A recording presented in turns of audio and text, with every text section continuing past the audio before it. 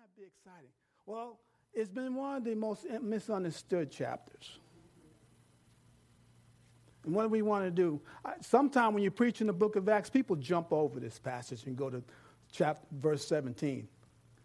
They don't go all the way to, 13. They don't go to 1 through 12. And what we're going to do is talk about a story of a marriage. Two people in the church who got caught up in some things. Chapter 5, verses 1 through 11. Two people. One is Ananias, which is a great name because his name actually means gracious. God is gracious. And his wife's name is Sapphira. That means beauty. So they have great names. But as we go through this chapter, I broke it up because it's 1 through 11. It's three things I want you to see. This is a new church kicking off. Everything's going on. It's exciting. And we talked about in chapter 4 how they had persecution from the outside. Well, this chapter is when we're going to have something happen from the inside. Because how many know our enemy does not play fair?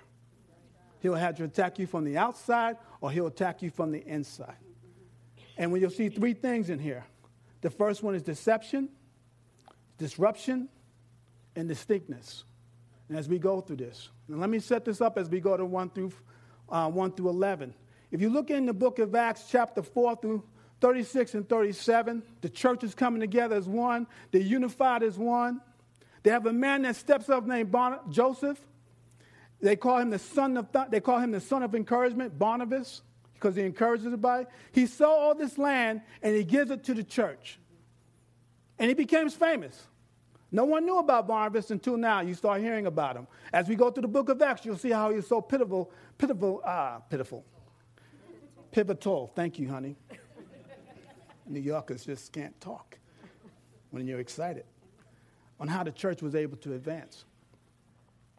And he gave some land. Well, this couple decided, contrast, to do the same thing. Maybe. I love the suspense. Verse 1.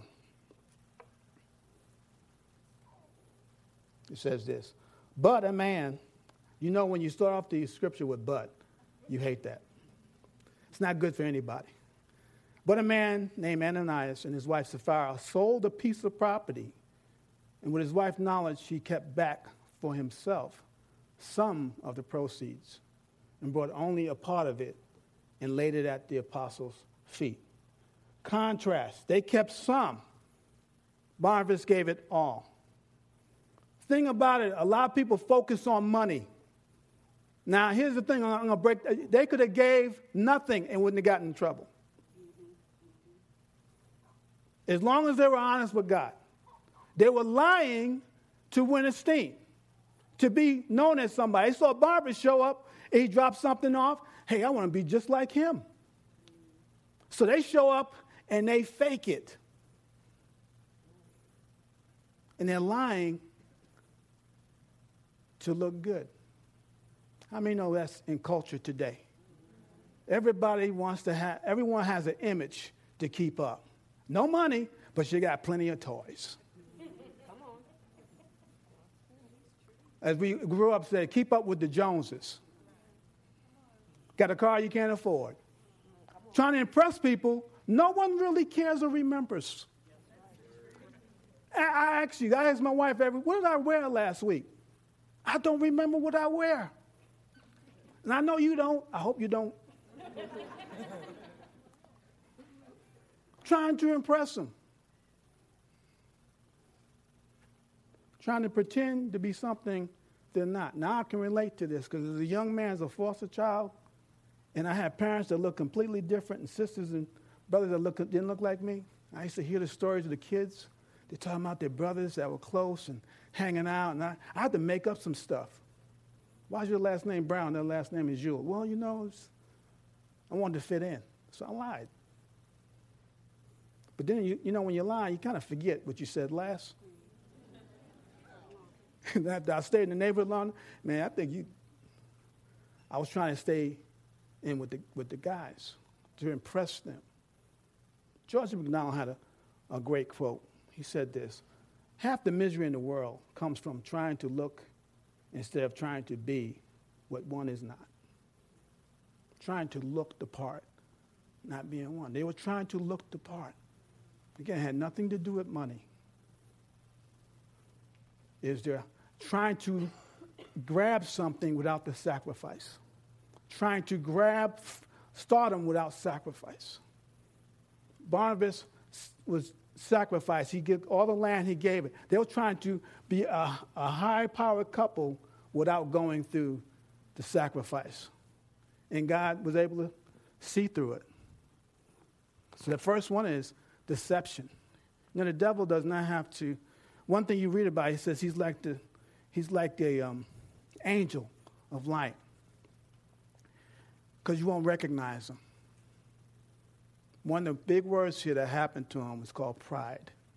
I can do this on my own without God. And what happens when you deceive, you actually think you're right. And you're walking outside of God's will.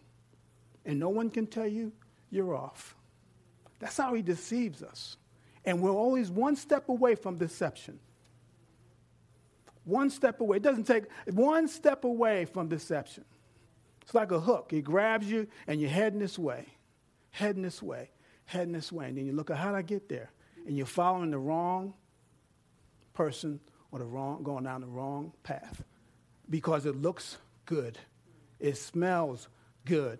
It what? Feels good. Boy, I tell you, your feelings will mess you up every time. That theology of feelings does not work. I learned that growing up. I didn't feel like having castor oil, but I needed it. And Mom didn't care if I felt it or not, because if I took it and I threw it up, I had to take it again. That woke everyone up, didn't it? Deception. Deception. That's where he gets us.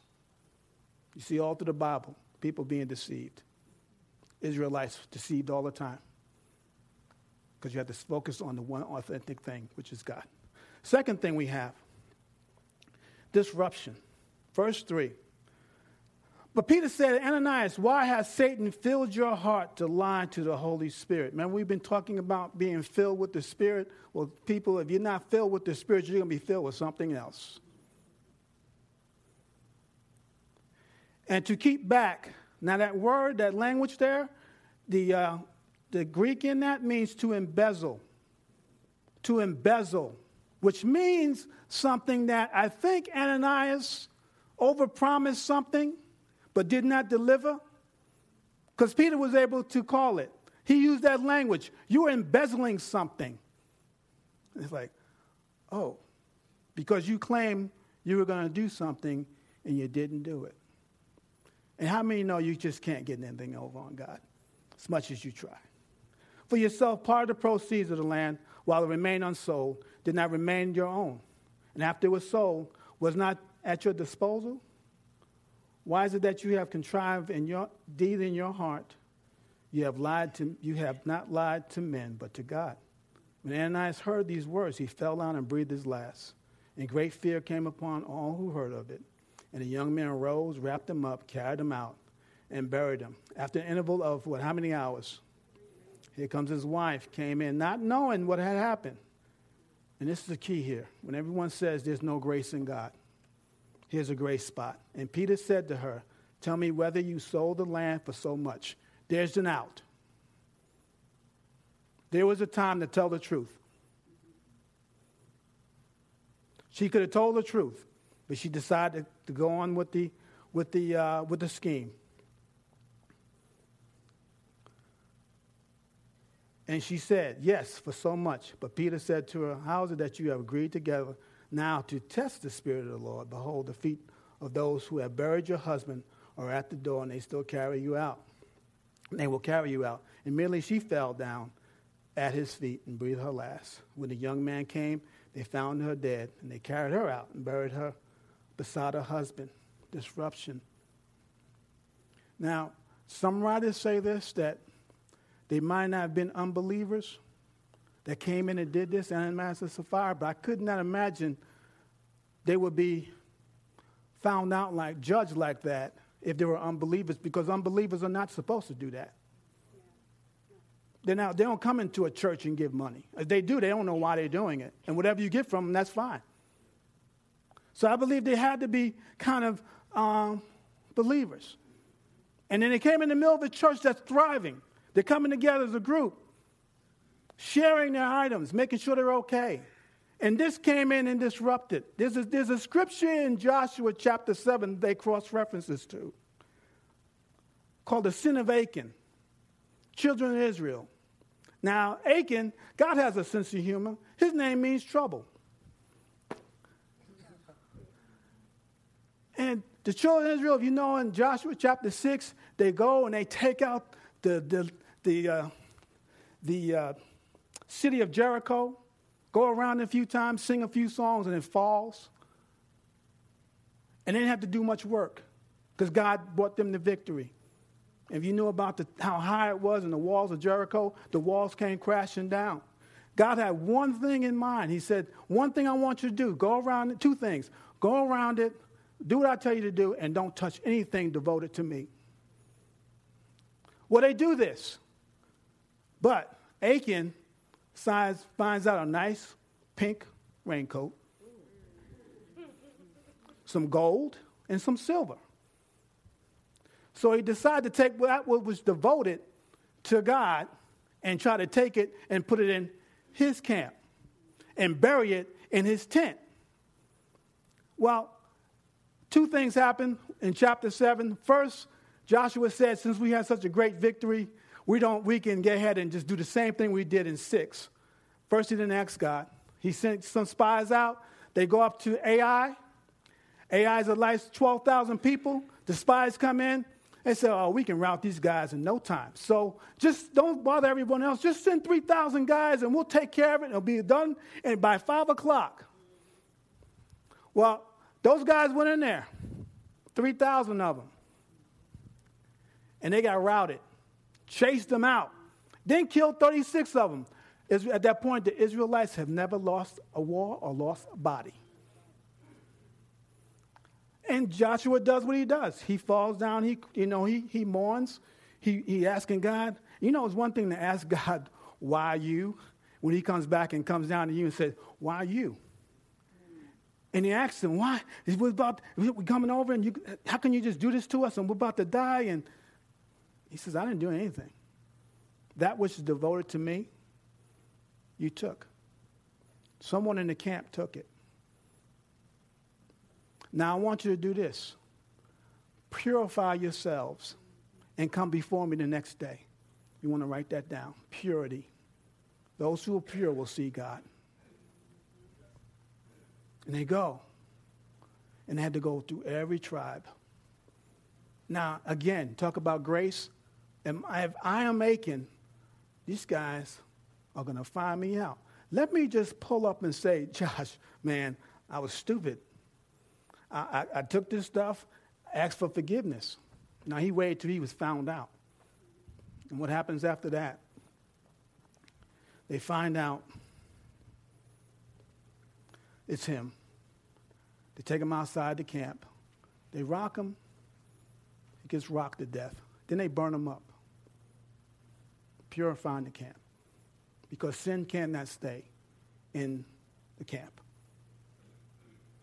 And how many believe, you think, sin is a private matter? Sin is not a private matter, folks. If you're married or have a family or you're working with people, whenever there's something going on, first thing, God knows about it. 2, people are going to find out about it. If you're a husband and you have a problem with pornography, you're ruining your family. Because everything, as I noticed about the children of Israel, when everything happened, when they're marching down, God will come during the day through a cloud, and fire at night, they will keep moving. Whenever they were sent in the camp, they stopped. You disrupt the movement of your family. You disrupt the movement of a church. Come on, somebody. And we stand there and we have to deal with it. And now, sometimes we preach this on a public level, but really it's talking about personal. That's why God gives us what I call the greatest gift in the world, repentance. That we repent quickly, personally. So you want to affect your family. You want to affect your co-workers. You want to affect a church. Every time the children of Israel had to deal with something, they had to stop their movement. That's why I call it disrupted. The flow of them going to take out. Now, chapter 8, they finally asked God, and God gave them a whole different complete plan. Because you can't use the same plan twice. But what stopped them was sin in the camp. And for me personally, you'll know you're dealing with pride if you're sitting here this morning and you're saying, I wish so-and-so was here. They need to hear this. Because when I was studying for it, I'm like, I could tell you 10 people that should be here. And God said, no, you're here. Deal with your judgmental spirit, dude. Deal with your anger. Deal with your non-patience, Rich. Because I'm good being man. Donna's going, yeah. And pride, oh boy. So I'm crying, saying, they need to get this. No. As long as you get it, you'll be all right. Because no one's immune to it. It's a scripture that really rattles me when I read it. Matthew 7:21. Not everyone who says to me, Lord, Lord, will enter the kingdom of God, but he who what? Who's in heaven. Now, when we look at this passage, don't get caught up that you're going to drop dead tomorrow. There's some principles in that. God is going to deal with you immediately sometime, but I can tell you what, it's going to be ultimately all the time. Because at the end of our days, we're going to meet him. And we're going to be accountable for what he had told us to what? Do. And you cannot blame your spouse. You know, when I was in the military, I had to go get a guy out of jail. First thing he did was blame his wife.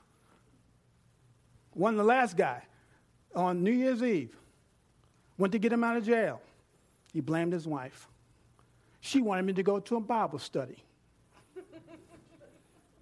Dude, you should have went.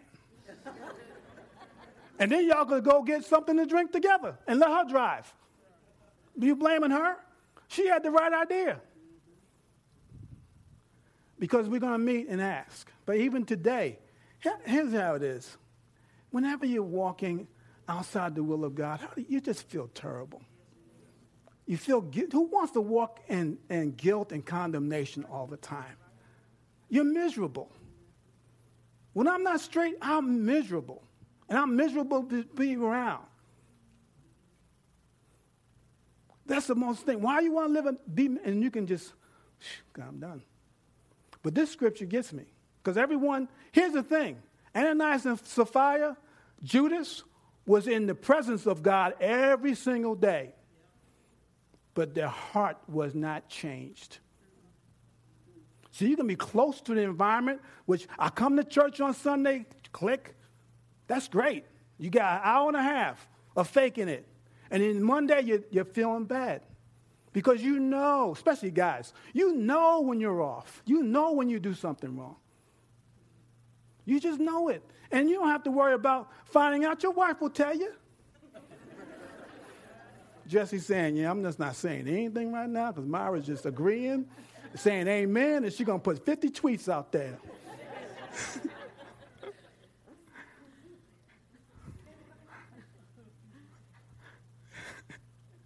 Don't worry about it, Jesse, man.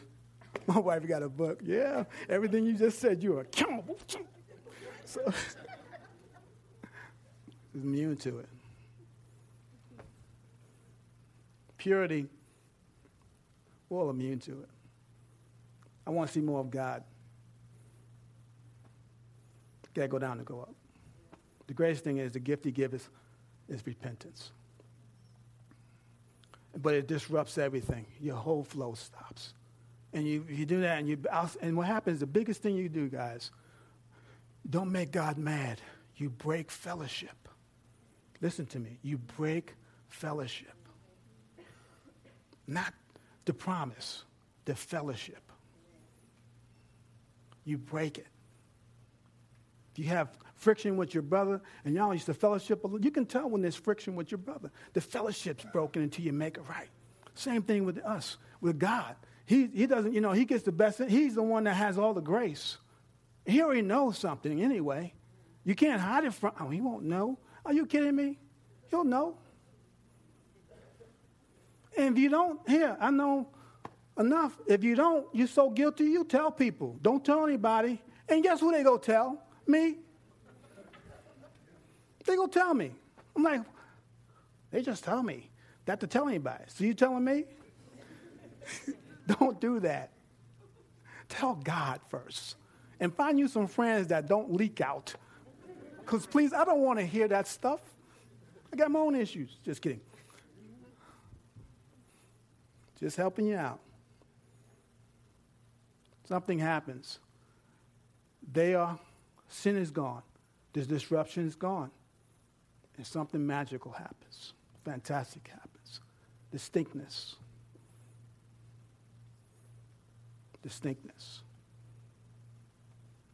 Verse 11.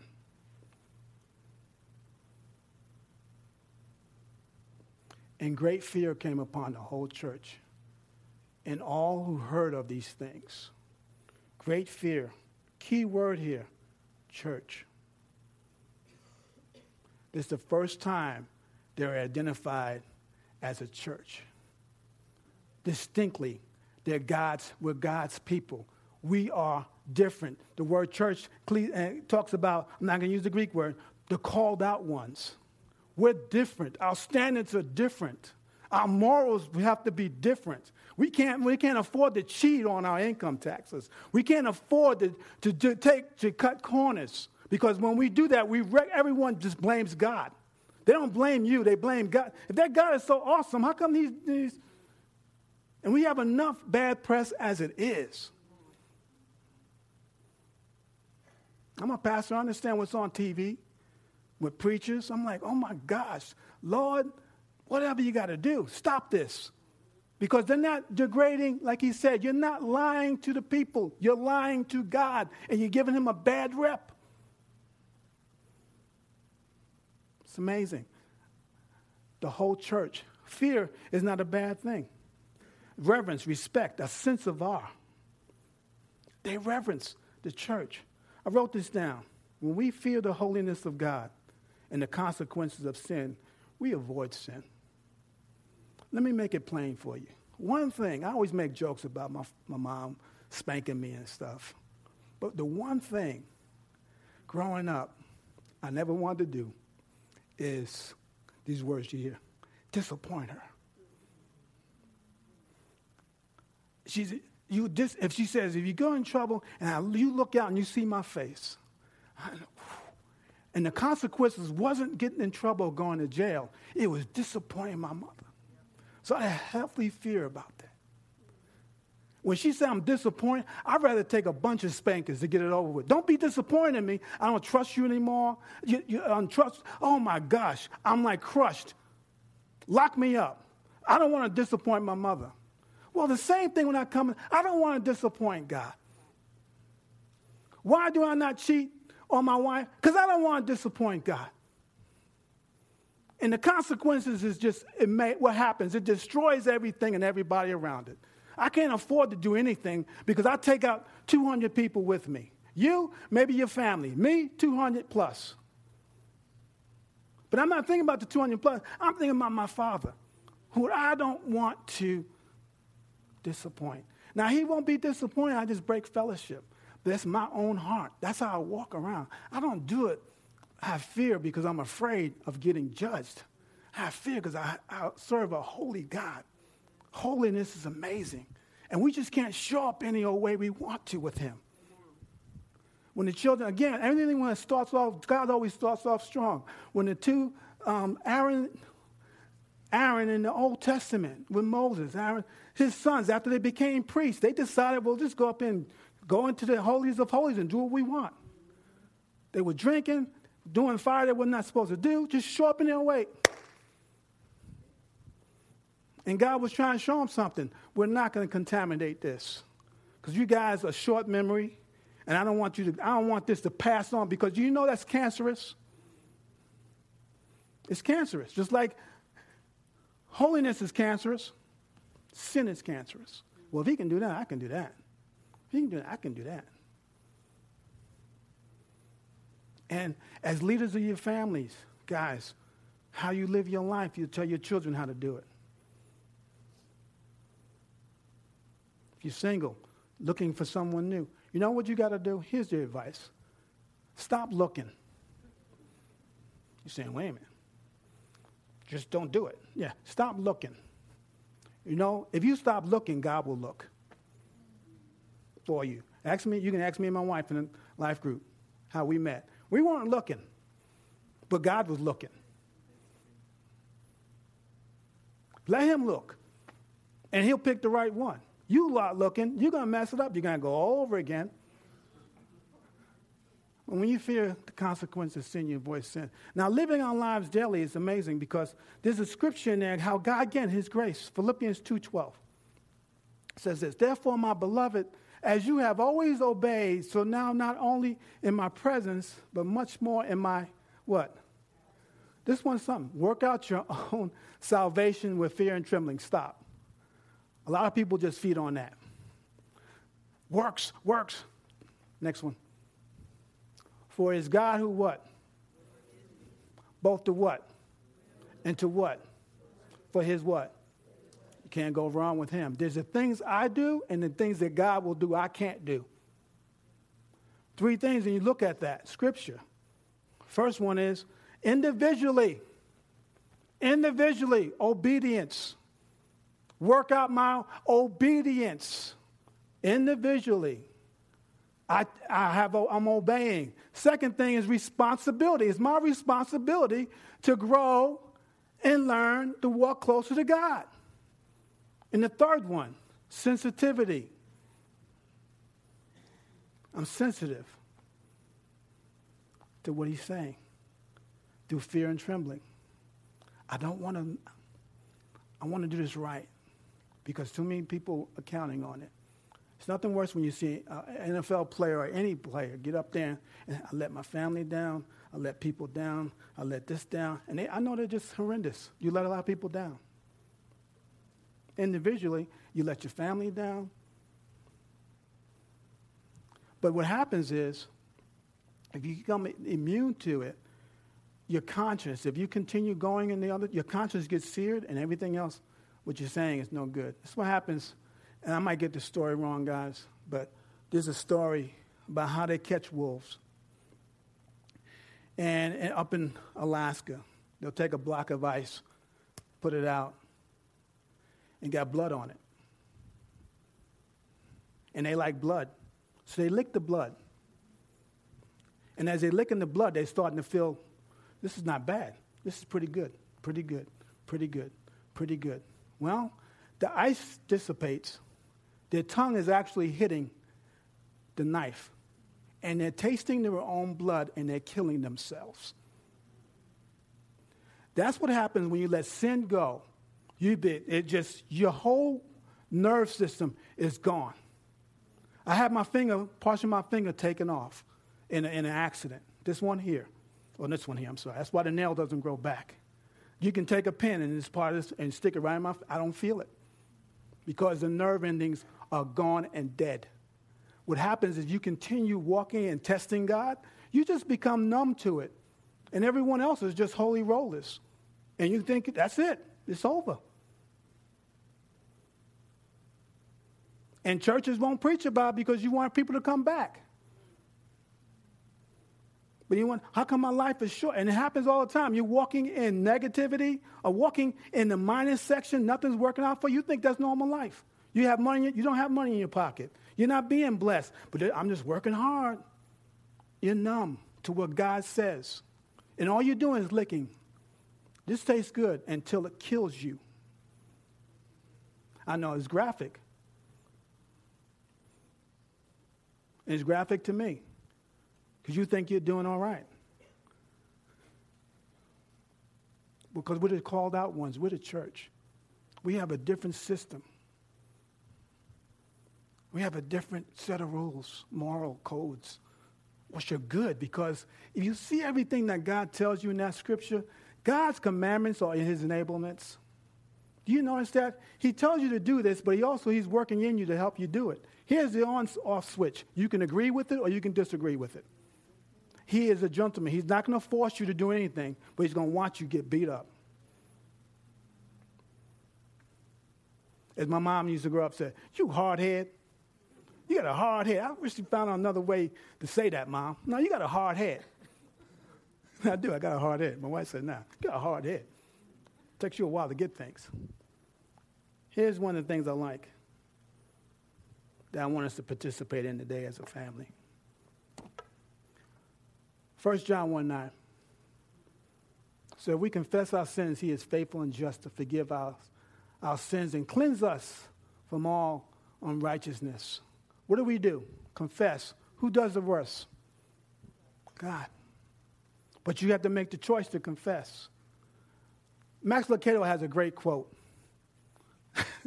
Confession is telling God you did the thing he saw you do. Does God win on this deal? I saw you do it. I'm glad you finally fessed up to it. I'm watching you. No, I'm private. No one can see me. I'm all by myself. No, you're not. He's looking at you. He created you. And you make the promises. I'll get better. I'll get better. Yeah, right. I know. You lie, but I love you anyway. But here's the thing. We can do this. You do this together. We're going to take communion today to close this out. And as you take the cup, I'm going to read something to you. And that's private between you and God. And I'm not asking you to get up. Oh, yeah. You don't get up and say it and just give yourself out like I do. It's part of my job. But you speak to him and tell him the thing he saw you do. And the greatest thing, again, I love what, as Matt Chandler says this, repentance is the greatest gift that God has given each and every one of us. Because he doesn't expect us to be perfect. He's perfecting us. Guys, why don't you come forward? Think about it. Just at this time. Sometimes it's a heavy message you got to receive, but I couldn't jump over this thing because it ministered to me.